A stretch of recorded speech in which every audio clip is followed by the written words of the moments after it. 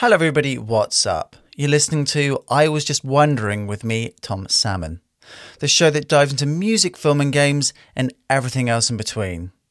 My guest on this week's show is Monique Surgeon, who wrote, directed and produced her latest short film, Sorry Not Sorry. We jumped into Monique's film festival experience, how she got into filmmaking working as a production assistant on Star Trek Deep Space Nine, navigating the film industry as a female filmmaker back in the 1990s, and how she cast the legendary character actor Emmett A. Walsh. So, if you're running, stuck in a traffic jam, or sitting behind a desk at work, I hope you enjoy my interview with Monique. So you're on the festival circuit with your latest short film, Sorry Not Sorry. How's it going so far? It's been going really well. I've already been accepted to 3, maybe 4 Oscar qualifying festivals and the American Pavilion of Emerging Filmmakers Showcase at Cannes. So it's been really, really fun meeting lots of other filmmakers and other, show business types. And then also a lot of locals in all the cities that I've gone to, which is neat, like film lovers. Which festivals have you screened at so far? Well, the big ones I've screened at are the Cinequest in San Jose, Cleveland in Cleveland, and the Florida Film Festival, which is in Orlando. Right. And then I've also screened at a couple of comedy festivals. I screened at the Hollywood Comedy Shorts, which is a branch of Holly Shorts. And just last weekend we screened, but I wasn't there, unfortunately. That was the first one I actually missed being at in person, so I can't tell you about it. But there was a Women in Comedy Festival in Cambridge, Massachusetts. Right. They showcased stand-up comedians, sketch artists, improv artists, but they also had one lineup of short films as well. In my film screened in a comedy lineup of all women filmmakers. That lineup was sponsored by NBC. So I've spoken to a few filmmakers, well, one filmmaker actually, who's written and produced and directed a short film comedy, and you actually might know the film because he also screened at Cinequest. It was called Peggy by Justin O'Neill Miller. Yeah, we were in the same block at Cinequest. I think it was my 4th interview that I did, and such a lovely and charming chap. But when I spoke to him, I got the overall sense from him that kind of comedy at the moment is kind of like a harder sell for awards and recognition at festivals, and I just wondered what your experience was. My experience is that people are really looking for important movies. And I think that, the human experience is important. I think calling attention to just the everyday problems we face makes us feel more united and less alone. And I think that those things are really important too. But yeah, I have been noticing at the festivals that, it has to be about a trans issue, or it has to be about Alzheimer's, or it has to be about, something more than just being alive. And, right. Mine is really about how hard it is to communicate in a marriage. And Peggy is about that woman that everybody knows who just seems perfect. And underneath, everybody just hates her. And, and she's not a great person underneath. So our comedies are really not about what's currently considered important topics, even though they are important topics, because they're things that we deal with. My movie is about something that everybody in a long-term relationship has dealt with. Yeah. Maybe not the way it's dealt with in my movie, but everyone's dealt with the feeling of being taken for granted by the person you're in a relationship with, of not feeling appreciated, of not feeling heard and listened to. Everybody's dealt with having communication breakdowns or weird communications. And I think my film also deals with the difficulties of elder care. What do you do when your parents get older? On both sides of that, it's hard for the old person and it's hard for the people who have to be saddled with taking care of that person. And I don't know if there are better social programs set up for this in other countries, but in America, there's just no money for elder care. Once your parents get old, that just comes out of your budget. There aren't a ton of programs and services to help you. I feel like the issues that are dealt with in my short are important, but they're not as important as these kind of more niche, important issues that are just kind of getting screen time for the first time.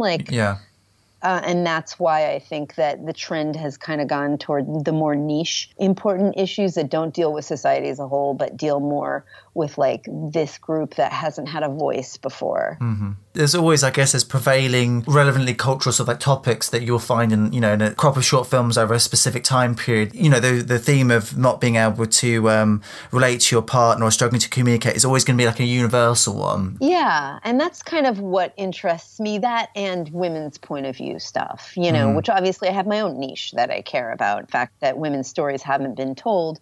But, you know, even in mine, which is a universal story, it does deal, like I said, a little bit with like the problems of elder care, but it also mine deals with strong female character who doesn't take the shit lying down. Just sort of touching on that particular point of more female-led films and film festivals. And I hate to sort of generalise in terms of sort of like gender here, whether you're male or female, you're still confronting the same sort of similar sort of like challenges, albeit possibly sort of different ones in terms of career, not necessarily in terms of like craft. Like you said, I've always felt that as a director, my ability to do the craft is equal to any man's, but it took me a long time to notice that other people were not accepting that about me for a long time in my career. And it wasn't until I had some retrospect on my career that I realized how much that's held me back, partly because people just didn't give me the benefit of the doubt in the way that they were giving it to like my male counterparts, despite the work having, you know, maybe sometimes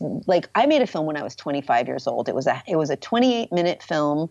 It starred Ronnie Cox, who at the time was really well known from the film Deliverance. He's one of the four main guys in that film. Cress Williams, who was kind of up and coming and who currently is very well known for a show he stars in on CW called Black Lightning. But it was like a half an hour comedy. It got distribution at a time when there wasn't an internet you could distribute on. It literally got picked up by a sales agent and it played on TV around the world, including on the Arte network. I like had that all happen when I made this film when I was 25, and then the distribution probably happened when I was like 26. For me, that seemed like I had proven myself enough at that point to start getting bigger meetings on features, meetings on TV show directing and stuff like that. It just didn't happen. And at the time, it wasn't as much of a glut of filmmakers as there is now, because like the one thing that, you know, the cheaper cameras and the cheaper editing systems has done is it's really opened it up to a lot more people, and a lot more people do it. But back then, you know, I shot that on 16 millimeter film. It cost a lot more than it costs now to make a movie, even with everybody working for free, which they did,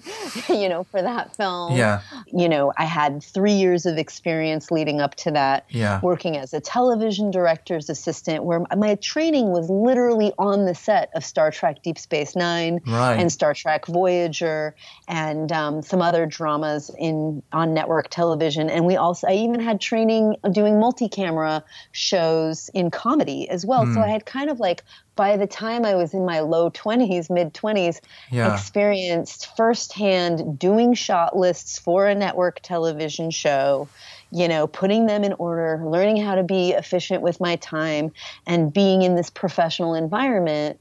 And I really thought that I had a shot. And I was very surprised to see that despite, you know, I was kind of a rare specimen at that time. Like now, if I had done all that, it wouldn't be as rare because everyone has a short film. But I had all that amazing professional training and this 28-minute short film with famous people that got distribution and played on an important network and other places too, you know. And it basically led to almost nothing.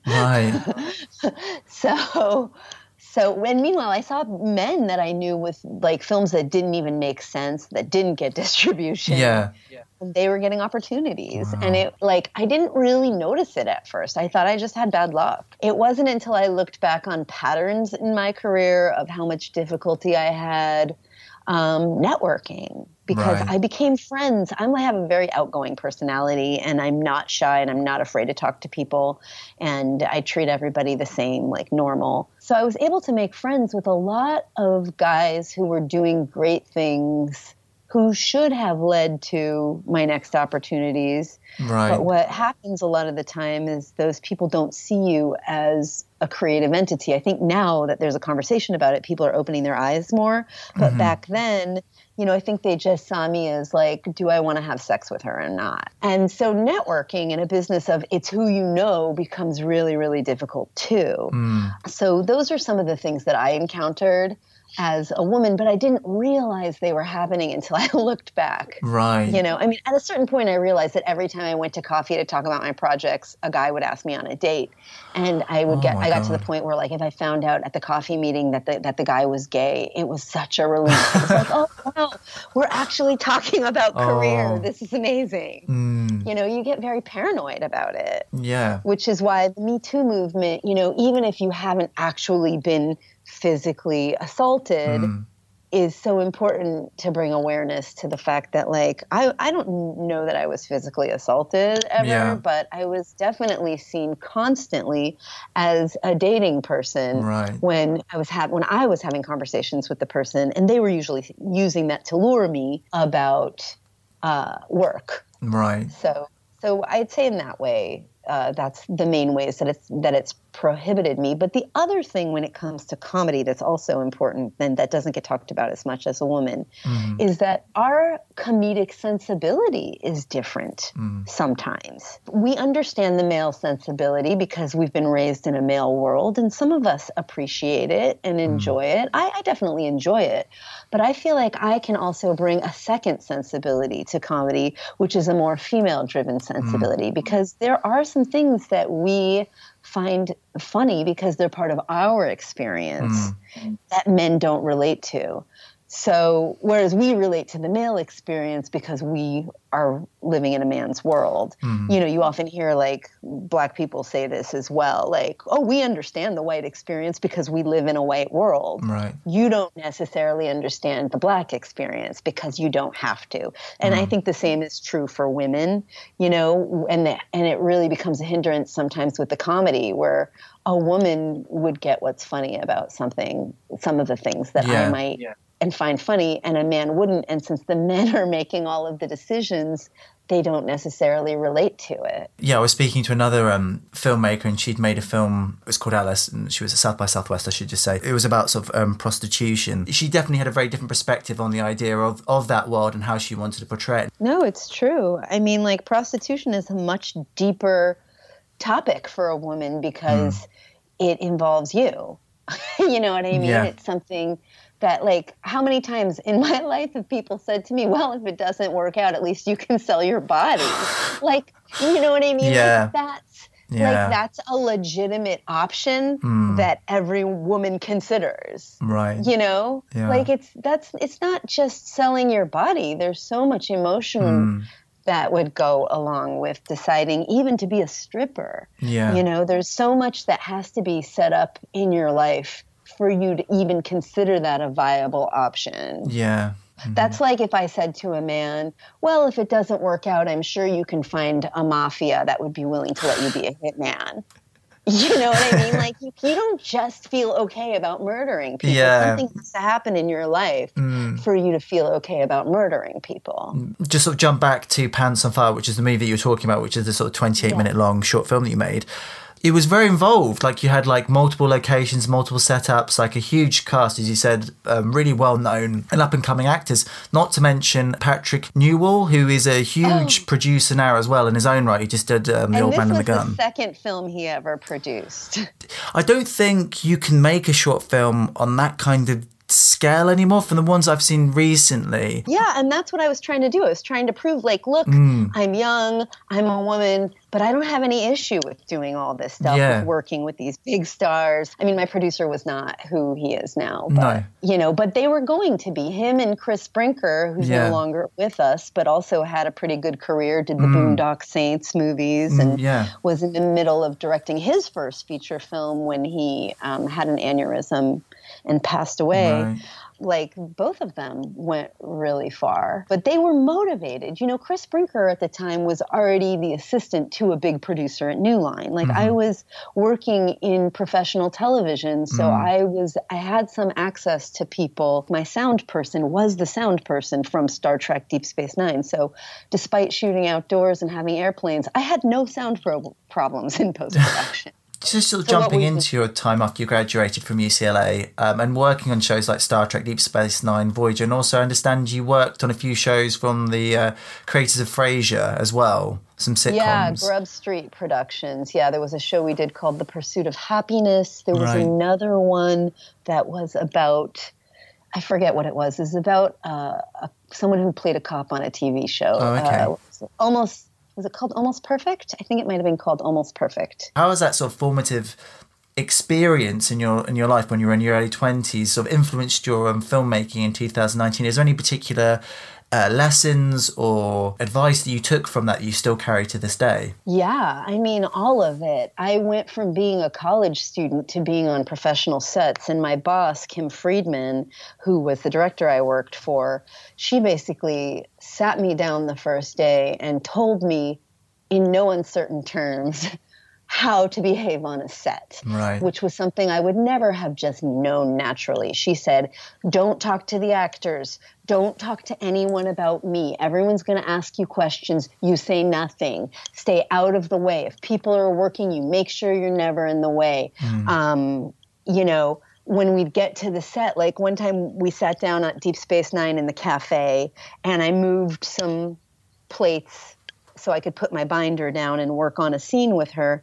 And she was like, you can't move anything. This is a hot set. You know, like things like that where, you know, you can't, like on a professional set as opposed to how you learn in film school and on independent sets, there are very distinct lines between where one person's job ends and the next person's job starts. So if you need to move like a director's chair because we're moving to a different location, that's the prop person's job. You do not do that yourself on a professional set, you know, because they have unions and they have union rules and it's all built around safety, but it actually works. Like there's no overlap somehow between what is the prop person's job and what is the set person's job.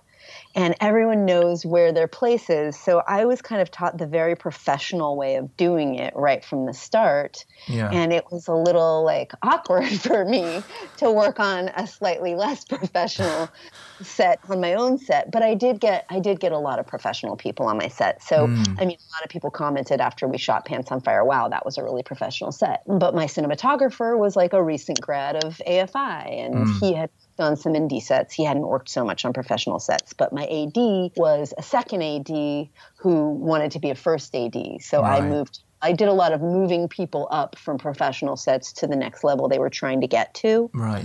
So, I mean, it's just things work a little differently on a professional set than they do on an independent set, you know, where everyone's kind of trying to cut corners. Just one Star Trek related question, just one. Was there a particular episode of Star Trek that you worked on that was your favourite? I'm really not a Trekkie. And so working on Star Trek was an interesting dichotomy between loving the work and not really being a fan. And then in my free time, everyone knew I was working on it. So I was kind of attracting all the Trekkies into my life. And they all wanted to talk about stuff. And I had insider information about how it all worked. But no, I wasn't a fan of what the scripts were about. I will say I did manage to get Cress Williams an audition for the first Jem'Hadar on Deep Space Nine. He played, and he ended up getting the role, which was a great thing. I really enjoyed that episode because it introduced my friend, you know, into this leader of the Talak. His name was Talak Talan, and he was the leader of the Jem'Hadar. And the Jem'Hadar became an alien race after that episode. Yeah, now he's Black Lightning. He's Yeah, exactly. And I didn't give him his first job, but it was definitely at the beginning of his career. Like he had already done a little arc on Beverly Hills 90210 at that point, like a 10-episode arc on 90210. And I think he had done like one other thing that was important. But it was early in his career too. Definitely a good one because it's sort of a genre one as well. You know, leg up if you get into the sort of more genre sort of sci-fi thing, you get in there and you do a great job. Yeah, well, it's interesting. On Star Trek, they really use Shakespearean actors. So, and I knew Cress knew how to do Shakespeare, you know, but like Rene Auberjonois and Armin Shimmerman, all those guys come from a Shakespearean background, and you need that in order to be able to say some of the technobabble. Yeah. You know? Yeah, it's very dense. It is very dense. So I just wanted to jump into that you're a member of the Alliance of Women Directors, and I just want to know what kind of support they offer to female filmmakers, and what's your role within the organisation? So the Alliance of Women Directors is primarily a volunteer organization, so the people who run it are mostly volunteers. We just got our first paid head. Okay. You know, for the first time, raised money and got someone who's going to be in charge of really creating a lot more opportunities for us. But, you know, the Alliance of Women Directors puts on a lot of events through, mostly it's been volunteer, but now we're going to have someone who does that for us. And all the events are educational, they're social, so it's helped me really create a great network of other women who are out there directing stuff. Now, when I go to a festival, I show up and I usually know a few people there. Oh, nice. One great thing I got out of the Alliance of Women Directors is one program we do called the Work in Progress program, which they do at Canon and Photochem every other week. And what we do is we screen some of our films when they're near ready to be done. And I was able to do that with Sorry Not Sorry and handed out a 10-question survey where I was able to kind of gauge how much people liked the film and where they thought it could use improvements. And it was kind of like doing a test audience with 30 professionals. Yeah. And I think that really had a lot to do with how tight my film became, because my film was 8 minutes at the time. Right. And after that, my film became 7 minutes.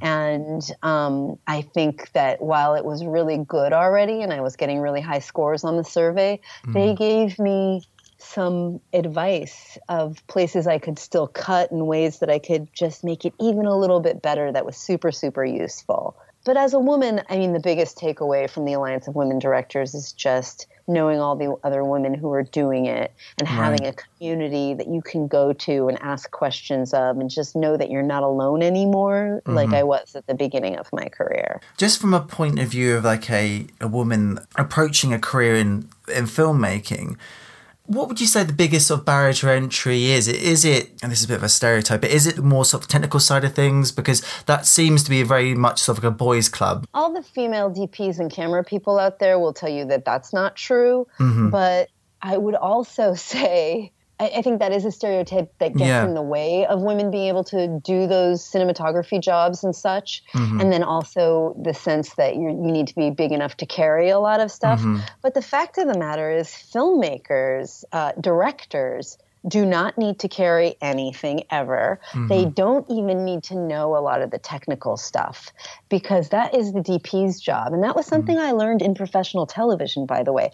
I didn't need to know what size the lens was. I just needed to know if I wanted it to be a wide lens or a long lens. Right. And then it's the DP's job to, you know, it helps if you know that stuff a little bit, but it's not that hard to learn. Right. But you don't need to know how to light it. You just need to know how to describe what you want it to look like. The same is true when you get to post-production, when you do the score. I don't need to know how to write music. I just need to know, when I'm communicating with my composer, how to describe the emotion that I'm trying to get to. And when it comes to comedy, obviously, there's usually a moment where I might say specifically, I want something here to really punch this moment or this joke, but I don't need to know how to write music. Right. You know what I mean? Like, and the same is true when you're working with a cinematographer. You need to know how to communicate what the look is and what the size is and how much of the person we're seeing and you need to know where they're standing. But that's not related to anything technical. Right. You know, so I would say when it comes to directing, it doesn't make sense at all. Directing is really a creative job, and women have proven to be creative just as much as men, and to have an interesting, slightly different point of view that just needs to be valued for people to see the value in it. The problem is no one ever saw the value in it because men were making the decisions all the time, and they still are for the most part, but at least now they're being made aware of the fact that, you know, until they start looking at the female point of view, they're not going to understand it. Because when those movies come out in theaters, they do really well, and they're forced to realize that they're leaving money on the table by not paying attention to those points of view, you know? Yeah. I mean, I think it does come down to money and I guess like opportunity. Yeah, well, it's funny because they haven't followed the trends. In America, every time a movie opens that's got an entirely black cast, it's number one at the box office every single time. Yeah. And they always go, oh, this is amazing. We should make more movies like this. And then they just don't. It's funny. Gina Davis has a documentary out right now, just starting the festival circuit. And it'll be in theaters soon, I'm sure. It's called This Changes Everything. Right. And the reason she called it that is because every time a movie comes out that has women and it does amazing at the box office, which is almost every time, everyone goes, oh, this changes everything. Now they're going to make movies about women, you know, with every audience. They go, oh, you know, Tyler Perry had a hit. Now they're going to make movies about black people. This changes everything. So the movie is called This Changes Everything for that reason. And Gina Davis's whole point is, but it never changes anything. Right. You know, they still go back and say, yeah, but movies about women don't sell. Oh, nobody wants to see movies about women, despite the fact that we are 51% of the population and we tend to make more of the decisions about what our family is going to watch at the movie theater. And there are studies that show that movies by and about women are making 37 cents more on the dollar than movies that aren't about women. Now, part of that is because movies about women are getting made for lower budgets, but still they're making 37 cents more return on investment than movies that aren't about women are making. So Gina Davis's point in the movie, and that's also important, is that what does change everything is that now we have data.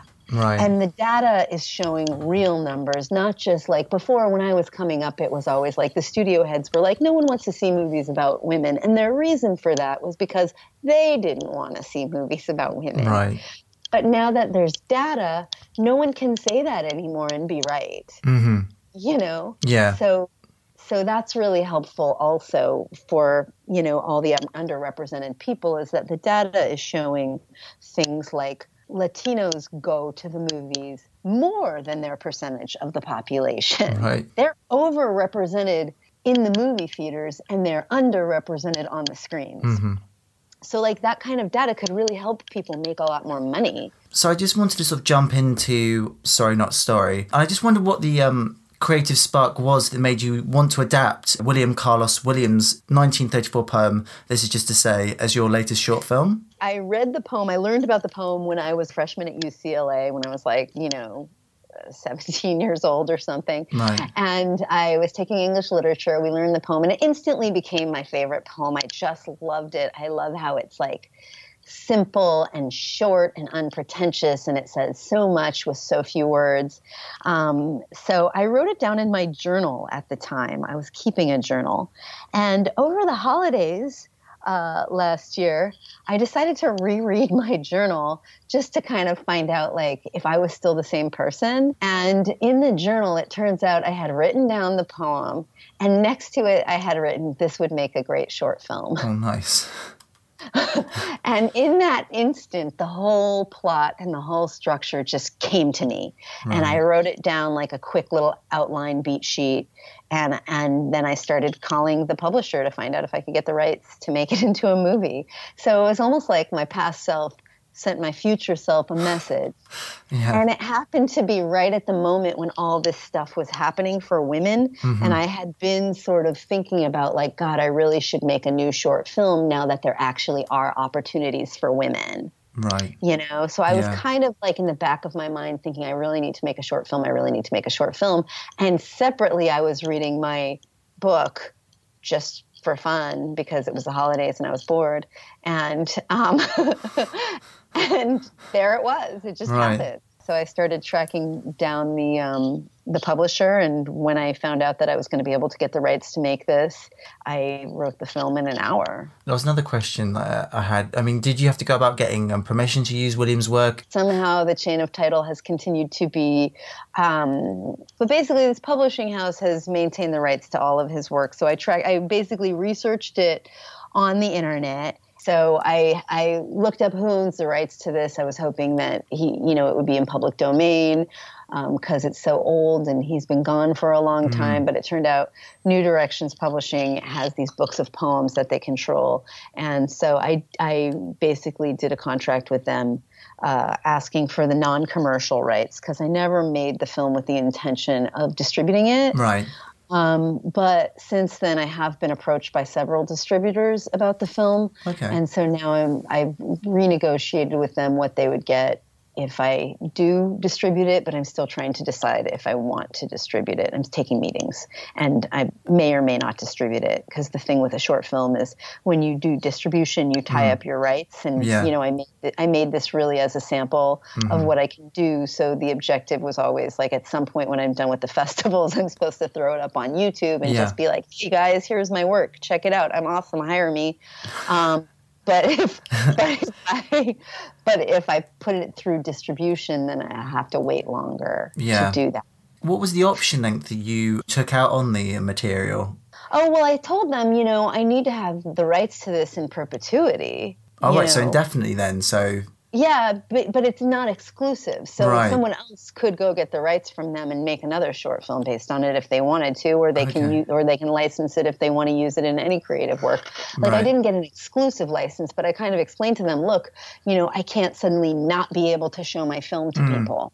So I need to have it at least, for the duration of my life, but for the duration of the copyright of the film. So they were okay with it. They understood it was just like a calling card I was making. And if I do distribution, then I'll have to pay them a piece of, everything that I make on the film. How do you go about updating the poem for a modern audience, and how much creative license did you take? I didn't update the poem at all. I used it in its entirety exactly the way it's written because it's perfect and I would never change it. And I don't think they would have allowed me to change it. It would be different if you were doing a novel adaptation, but this wasn't an adaptation. This was more, it was inspired by the poem, and I wanted to have a license to use the poem as the first note in the movie. But the rest of it really just comes from my mind and where I thought it would go. I've always asked myself, what a jerk. He ate her poems and leaves this sort of note that has this subtext of sorry, not sorry. Right. Like I ate your plums, but I really enjoyed it. So, oh well, sorry, not sorry. And to me, the fact that sorry, not sorry is a Twitter meme and in the modern times naturally makes it updated in a way. Right. Because what it says is that this sentiment of being sorry but not really sorry is something that is timeless. Mm-hmm. And so I had always asked myself, well, when I always assumed it was a man eating his wife's plum and he was just disrespecting her. And I always asked myself, well, when she finds those plums the next day and it's time for her breakfast, because the poem talks about you will be saving them for breakfast. Mm-hmm. When she wakes up and wants to have those plums for breakfast and she finds that they're eaten, how does she react to that? So that's sort of the jumping off point for me, that I always wondered, she's going to be mad when she sees this poem. So the actual poem part is just the opening few scenes, and then you created Harry and Abby. Yeah, exactly. The plum is in the movie in its entirety. It's the first note. Right. And he says, this is just to say I've eaten the plums that were in the icebox, which you were probably saving for breakfast. Forgive me. They were delicious, so sweet, and so cold. That is the whole poem. Oh, wow. And it's just perfect the way it is. Yeah. And I mean, the only thing I didn't update on the poem is, he said, that we're in the icebox. And so I just, updated that by making it a refrigerator, which is what an icebox is in 1934. Yeah. So, I mean, modern day, we would never say they were in the icebox, but I think that kind of adds a nice kitsch element to the movie. But yeah, I invented the character of Harry, I invented the character of Abby, and the character of Harry's father, as you can see, is nowhere mentioned in the poem. I invented that whole storyline for my own storytelling needs. Right, okay. Which I will not divulge at this point. So how did you go about getting your cast and crew together for your short film? I knew I wanted to get at least some recognizable people because I had done that with my first film, and I didn't want to make something that was like less professional than what I did when I was 25. You know? Yeah. So I kind of made a list of like who I knew that I could go after for each of the roles. And that was kind of my starting point.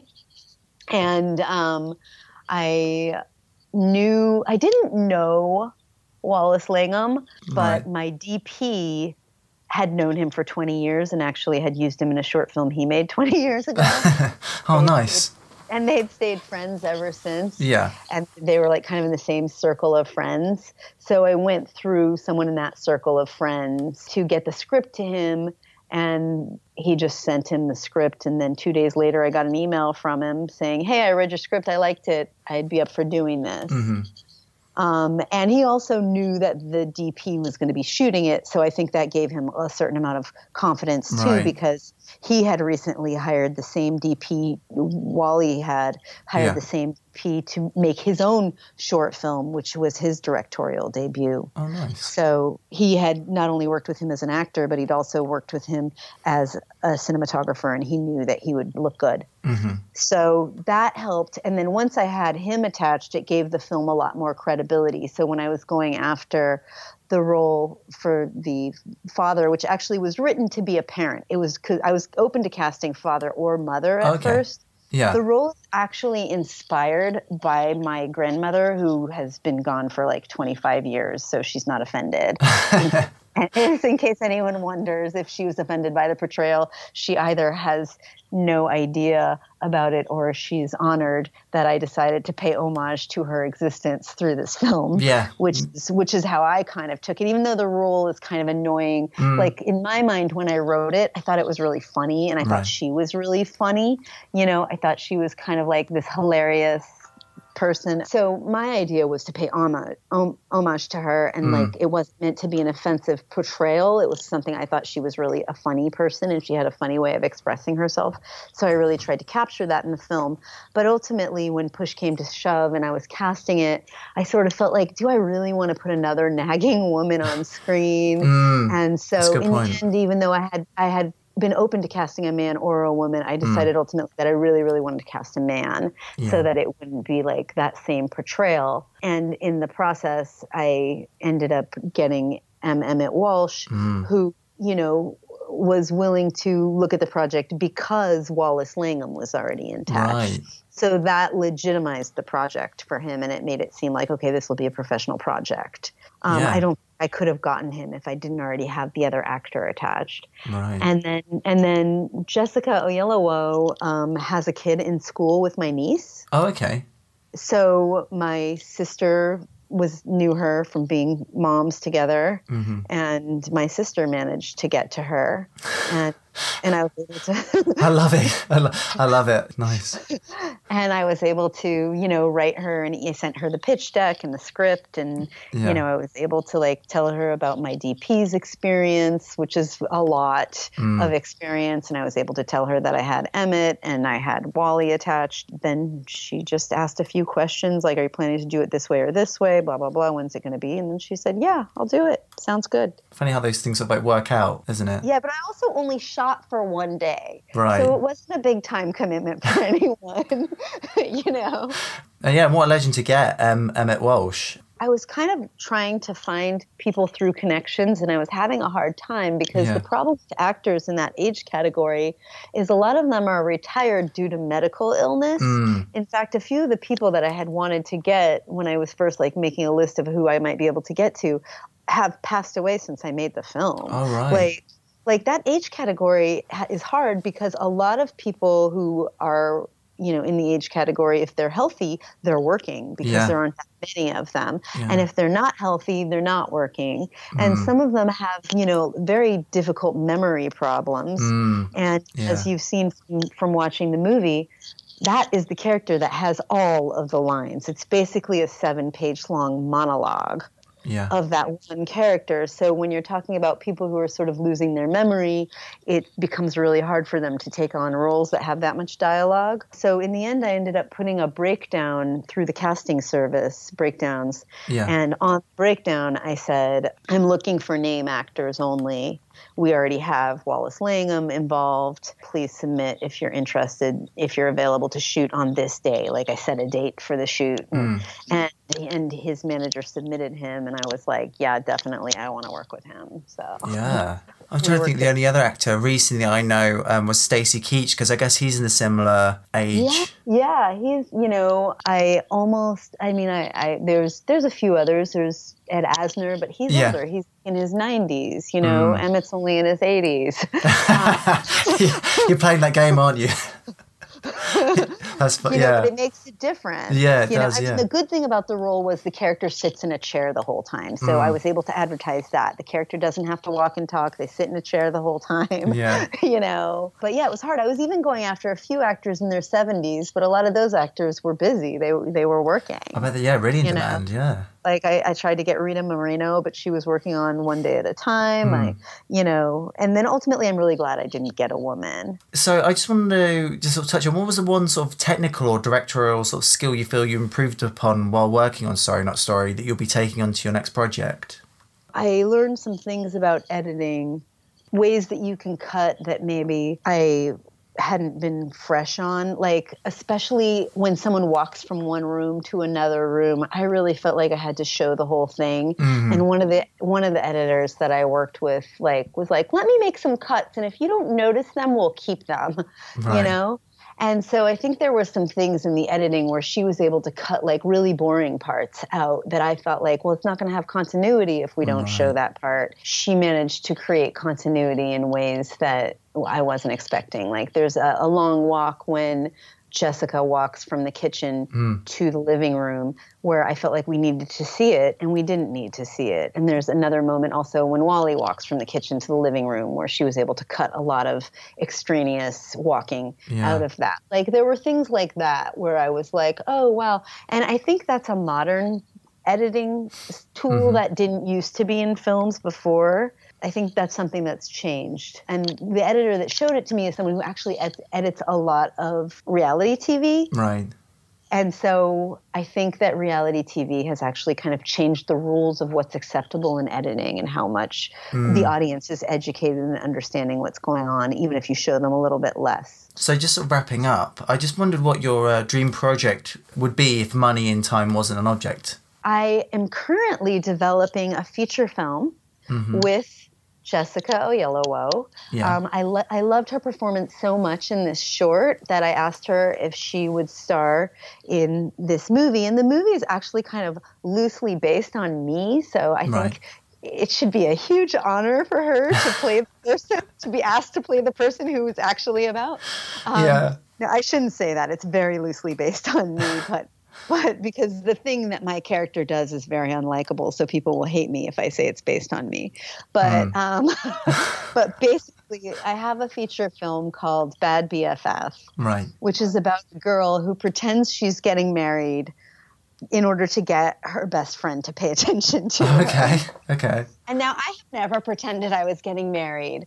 But what did happen is my very best friend, who I've known since I was 6 months old, kind of disappeared from my life when she got married and started a family.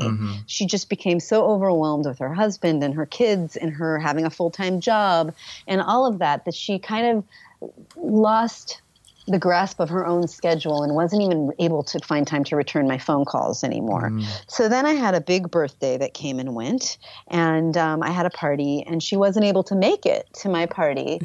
And it was very upsetting to me, and it really caused like the kind of pain that you have when you go through a really hard breakup, where like you just can't believe that person is just not there for you anymore in the way that they always have been for your whole life. Then I found out that she missed my party to go to an out-of-town wedding. Then I felt very offended. Like, why would she consider that person's wedding? And by the way, the person who was getting married, to add insult to injury, was the roommate of an ex-boyfriend of mine who broke my heart. Oh no, that's terrible. But she had stayed friends with him, and it had been years ago. It was years ago that guy broke my heart. But she had stayed friends with the roommate the whole time, and the roommate's a really nice guy, and I'm not offended that she stayed friends with him. But it just was kind of like, who is so important that you would go to their wedding over my momentous birthday that I'm having? And ultimately what someone said to me was, it's probably not who's more important. It's just the fact that people consider weddings more important than birthdays. And I was like, but this was an important birthday and I'm not getting married. Like, I'm sort of one of those people who doesn't really believe in marriage, as you may be able to tell from seeing Sorry Not Sorry. Yeah. But I kind of never thought of myself as someone who would get married. It was never something I was trying to do or wanted to do. I'm open to having a long-term relationship. I'm in a long-term relationship. Yeah. I just don't see the point of marriage. And I always thought it was kind of a sexist institution that was not good for the woman. That's very good for the man, but it's not good for the woman. And I just kind of always saw it that way, very realistically, and not in the dreamy woo-woo phase. Right. So the character is all those things about me. The character, the whole thing gets set in motion when the friend misses the birthday party. Yeah. And then the main character, I fantasized. I was like, well, if I got married, would she even come to that? You know? Yeah. So, sort of a fantasy that I turned into a real life situation in the movie. And what happens in the movie is that this sort of lie that she's just telling one person, because the idea is if she's my maid of honor, then we have to go cake tasting and dress shopping and plan parties and do all this stuff together. I don't actually have to have a wedding. Right. You know what I mean? Like the plan is I can cancel the wedding before it comes to that date, and then because this guy broke my heart, right? Yeah. Imaginary fiance broke my heart. Now she'll feel like she needs to hang out with me even more to console me about that, right? So that's kind of the premise of the movie. Okay. And the title Bad BFF, we don't really know by the end of the movie which one of them is the bad BFF. It could be either of them. But I wanted to show both sides, both like how hard it is for a woman to maintain her friendships once she gets involved in marriage and having kids and having a new family, but also show this other side of like, what about a woman who's left behind by all her friends? You know, because when I decided I wasn't going to get married, I still thought I'd always have my friends there to love me and do things with. I didn't think I was going to end up not having anyone to hang out with and not having anyone support me, to be my support system. I always thought I would have a support system, and that was something that as I got older I realized wasn't as true as I thought it was. So that's the project that I really want to do next as my feature film debut, and I am trying to raise money for it. And Jessica and her husband David have a production company, so we've been developing it through them as well. And so hopefully we'll be making that and talking to you about that in more detail very, very soon. So there you have it. I had a great time chatting with Monique. Please do like and subscribe to this show on SoundCloud and YouTube, and drop a comment or two. And you can get in touch with me at the Salmoning01 on Instagram. Thank you so much for listening. I've been Tom, and I'll catch up with you next episode.